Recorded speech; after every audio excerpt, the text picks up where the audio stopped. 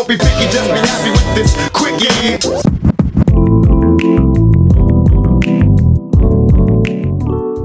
What's up, y'all? This is Trevor Beggs. You're listening to The Quickie during this terrible, no good, bad, awful week in the NHL, full of shitty stories from guys being shitheads, being racist, having egos.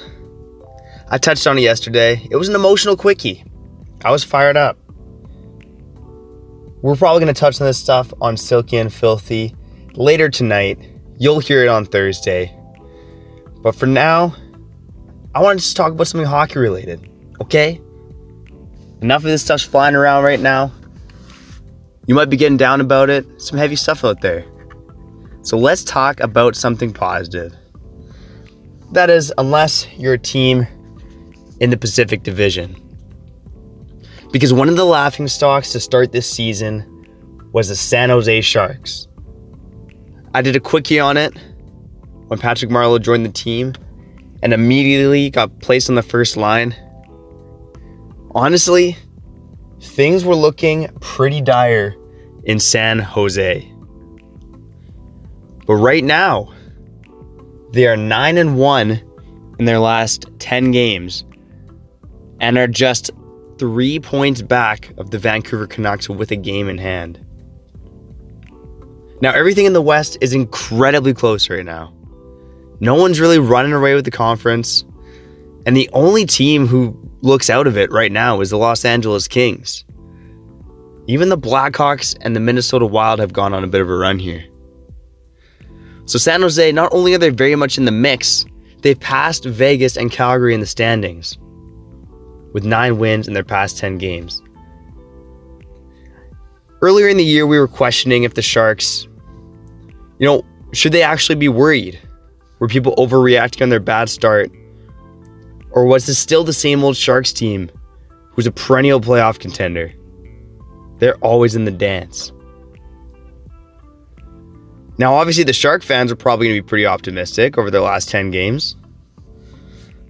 But for me, as an outsider, no emotional attachment to the Sharks. I'm not a Sharks hater.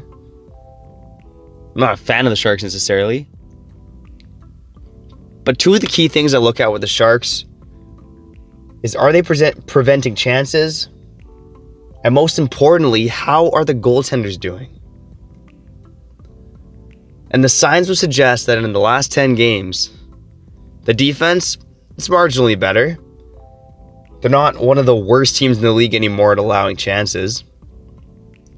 They've been about mid-pack this month, so they're still in the bottom half of the league this season. So that's an improvement. Great job, Sharks fans. Hang your hat on that. But the goaltending, it is still a major issue in San Jose. Now you might be praying, hoping that Martin Jones finds his game again. But the reality is, even though he is 8-2 personally in his last 10 games, he has a save percentage of .892 in those 10 starts.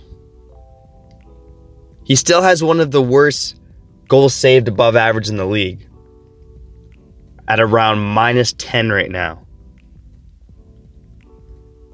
Until the Sharks, I think they pretty much have to be one of the best teams on defense to have a realistic shot at making noise in the postseason. Now, they did it last year in spite of Martin Jones. I'm skeptical that they're going to be able to pull that off again. Because as it stands right now, they're still a middle-of-the-road team defensively, and they still have one of the worst goaltending duos in the league. Now, it doesn't matter how many goals Evander Kane's going to score. It doesn't matter how many points Brent Burns and Erik Karlsson are going to put up.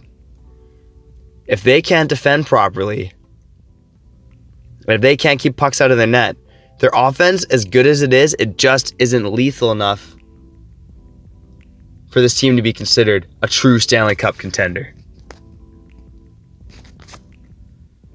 It's been a bad week in hockey. It's been a good week for the Sharks, but maybe Sharks fans should still be worried. And if you're a fan of any team in the Pacific Division, Watch out for those sharks, but don't be sweating too much.